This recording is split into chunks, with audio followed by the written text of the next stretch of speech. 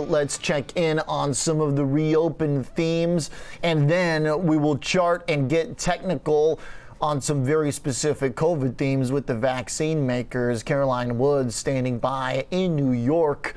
Caroline, as we talked about the reopened stocks, the ones involved in staying at home actually kind of had a similar performance. As we discussed, some of the reopened themes unch on the year. Some of the work from home stocks ended unch on the year. Tell us how we ended up for some of these important companies from the past 18 months. You know, Oliver, it's getting harder and harder to clump this group together based on performance because it really isn't consistent. It's very company specific. I was going through some of the biggest names that you think about when you work from home: Zoom, DocuSign, Microsoft, Dropbox. And it's a mixed picture. Zoom, a key beneficiary in 2020, down over 40% this year. Earlier this year, and it's kicked off 2021, trading in the 400 range, so in more than half right now. DocuSign is down over 30% this year. Meanwhile, Microsoft is up some 50% this year. Dropbox is up 12%. Okta down 10%. That's a cloud security firm. But, you know, going back to Zoom, which I think was the key work from home darling, it started 2020 at $67 a share. As I said, in early 2021, it was trading in the 400s. Now it's around 200. Some would ask, has it all been priced in?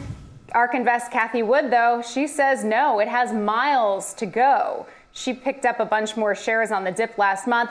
DocuSign, I was looking at some analyst action. Morgan Stanley lowered its rating to equal weight, citing poor Q3 results that altered the firm's thesis around the durability of growth.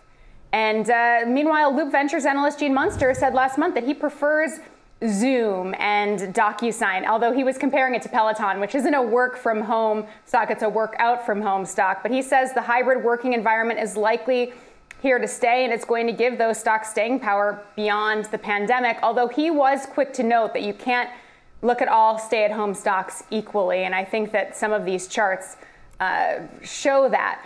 Now, what could help the work-from-home case? A couple of things. COVID-19 cases obviously are soaring right now.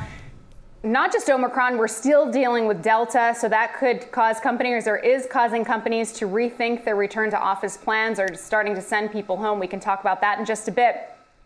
Moreover, these stocks should benefit from the adoption of this hybrid model that most say is here to stay.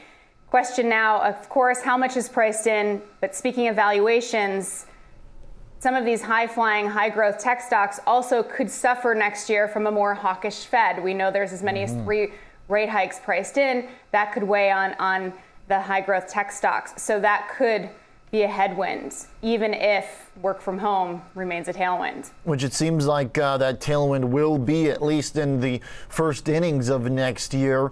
A Gartner survey says that 44% of companies pushed back or altered their reopening timelines. So if that shows up in these stocks, it'll be a big deal to see that maybe at least they have some ray of hope in the short term after such carnage. But again, a group that is very hard to paint with the broad brush. To your point, a really important one. The cloud sector, unch on the year, but the companies in there, wildly different performances.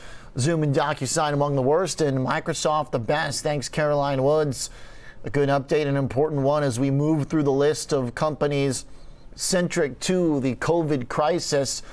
Let's get technical on the vaccine makers.